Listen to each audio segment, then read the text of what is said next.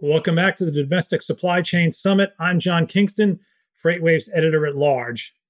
When I first began writing about independent contractor issues for FreightWaves, I kept waiting to learn about that one law, that one regulation that would clearly define when a worker should be classified as an employee and when they can be classified as an independent contractor. And it didn't take me too long to realize that there was no such law, there was no such regulation, and that instead you had a precedent here and a precedent there that all seem to say different things.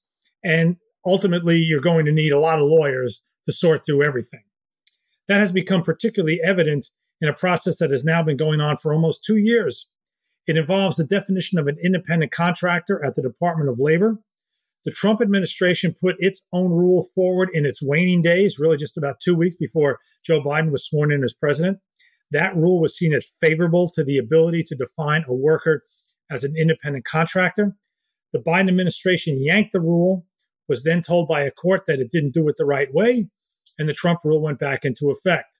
Now the Biden administration has proposed its own rule, and that's been controversial too. So here to sort it all out for us is James Mahoney. Jim has been at his own firm in Arizona since 2009, focusing on the field of trucking and transportation, with clients ranging from brokers, forwarders, carriers, and everything else in between. Prior to that, he was an attorney with Swift.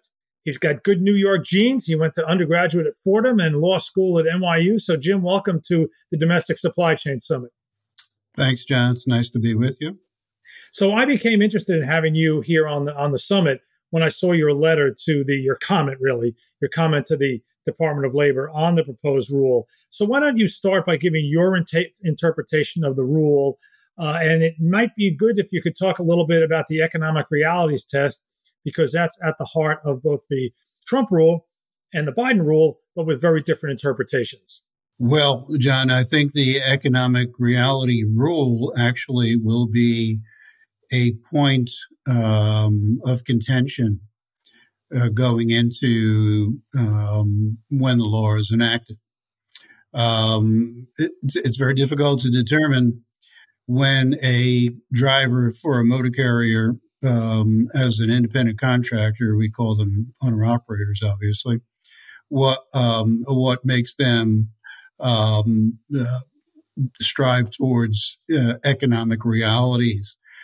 Every independent contractor wants to make money. Every independent contractor goes into driving as an owner-operator because he wants to make money. He wants to be his own boss. He wants to be an entrepreneur.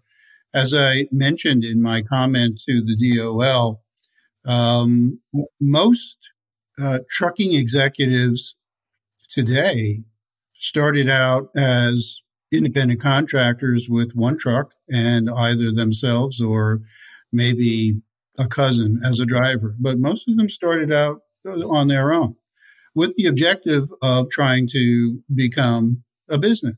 And so that hasn't really changed. In economic reality, we have a number of independent contractors, particularly those who drove at the ports of LA and Long Beach, which now have, with California's AB5 law, has essentially done away with independent contractors at the port. Everyone's an employee. There's been a shakeout by a number of class action lawsuits against motor carriers over that. And all of that was initiated by the Teamsters. And don't get me wrong, I'm not opposed to unionization. I was a Teamster myself for 7 years, having gone through law school in the shop steward's office, taking naps there and studying, etc. I did enjoy being paid extra for the 15-minute walk to the bus, to the parking lot, and all that. But yet, there remains a number of individuals who want to be entrepreneurs. They don't want to be independent contractors. Now, under the Trump regulation, there were basically, two factors: whether the worker driver had an opportunity for profit or loss. That's the definition of being an entrepreneur, and the degree of control over that person. Right. And let me just interrupt here and point out that those are two of the, is it 5 or 6 points in the economic realities test, correct? In the new one, yes. In the proposed rule. Right. And right. And but what the Trump rules did was it made those two that you just mentioned, control and the opportunity for profit, to be more important than the others. And under the Biden interpretation, they're all equally weighted, correct? That's absolutely correct, John. They all have about the same weight. However, there's an opportunity for profit or loss if you're an independent contractor, and everybody knows that. They have to be a businessman, take care of books, keep track of fuel, etc.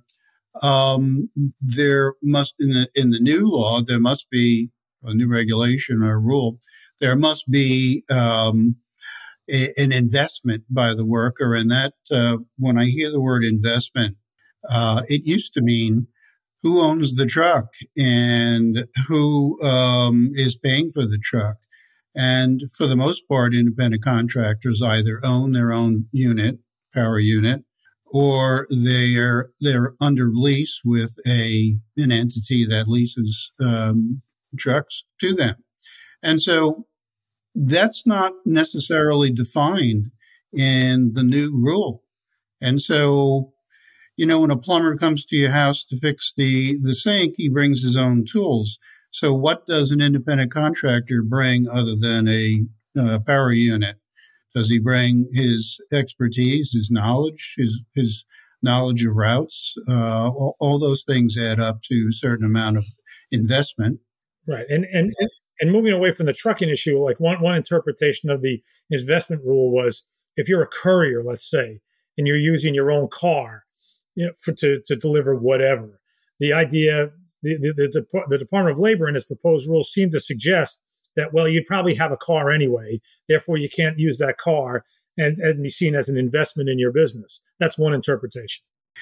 Well, that's true in the motor carrier industry as well, because very many independent contractors have a power unit that they use on their own personal time. That may be their personal conveyance. Going back to your example of a courier, the courier is using the vehicle to make money. So he's going to be conscious of where he fuels. He's going to be conscious of the routes he takes. He's going to be conscious of whether he pays a toll or not. And so all that goes into the expertise that one would think that develops a courier's entrepreneurship. All right. Now, so let's talk about how restrictive this law is. To read some of the comments, you would think that this is going to be the end of the independent contractor model. I mean, whenever I read apocalyptic stuff like that, I tend to be, I won't say dismissive, but a tad skeptical. Is this really quite that bad?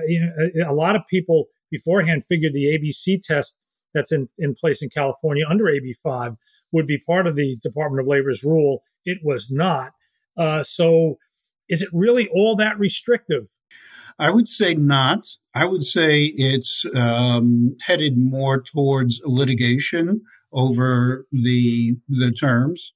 And I think those terms in the 6 factors need to be fleshed out more by ALJs, administrative law judges, or courts, or various administrators in departments of labor within each and every state. And each and every state is going to come up with a different interpretation based upon those ALJ decisions. And the purpose of having the litigation is to have the lawyer be able to sway that decision so that control in motor carrier land means the FMCSA regulations that must be adhered to by every driver, whether they're a company driver or an independent contractor. And so half of my battle in dealing with this is educating the decision maker as to what the federal controls mean. It means that the FMCSA wants motor carriers to be safe. They want to protect the public, which are admirable, topics. However, there's a certain amount of control that drudges will see as over-the-top control, such as the hours of service, such as meal breaks, or such as who and when can drive where and what loads they're going to take. Right. Now let's point out, I think what you're talking about here is the question of whether if a trucking company says to an independent contractor, okay, here are the safety rules that you need to follow based on FMCA regulations, that is being viewed. I mean, there's some interpretation of the rule as like that assumes control. And if control is assumed, then it's difficult to make the case that the driver is an independent contractor. And a trucking company would say, well, what else do you want us to do? These people are working for us, not as employees, but they're carrying freight because we hired them. Of course, we're going to care about safety issues. Not only care, but their safety scores will be affected, and their ability to operate as a motor carrier will be affected. The CSA scores that drivers accumulate over the road reflect back on the motor carrier, and the motor carrier can then be audited, which is very common these days. And their ratings can go from satisfactory to conditional to unsatisfactory, where they're put out of business. So motor carriers really don't have any discretion to just guide their drivers as to the regulations. They absolutely must control those drivers and as they observe the regulations. Right, and that raises the question: is that control so all-consuming that driver can no longer be considered an independent contractor? That's my understanding of some of the interpretation of this proposed rule. Well, I would say no. I've been able in most situations to explain away the regulations, the several hundred pages of regulations that deal with driving, as to that they are part and parcel of being a driver, whether owner-operator or company driver. And generally, judges, whether they're workers' comp judges, uninsurance employment judges, wage and hour judges, whatever the case may be, they tend to understand it. Whether they go along with that is, another issue, because they always say, well, it's a mixed question of fact and law. And so the regulatory effect over the driver trumps the facts of independence. So what are you advising? What are you advising your clients now? I mean, this is a proposed rule. The final rule will probably be not all that far from the proposed rule. I don't think anybody's expecting any sweeping changes. What are you telling your clients now? Well, as an attorney, I feel I'm ethically bound, as most attorneys would, to say you must abide by the rules or regulations. A good faith interpretation of a rule, such as, the managerial skill of a driver, is subject to the facts of that driver's ability to keep books, to keep records, to make money, to know the proper routes, to avoid construction or bad weather. And so their ability to make money, their ability to be entrepreneurs.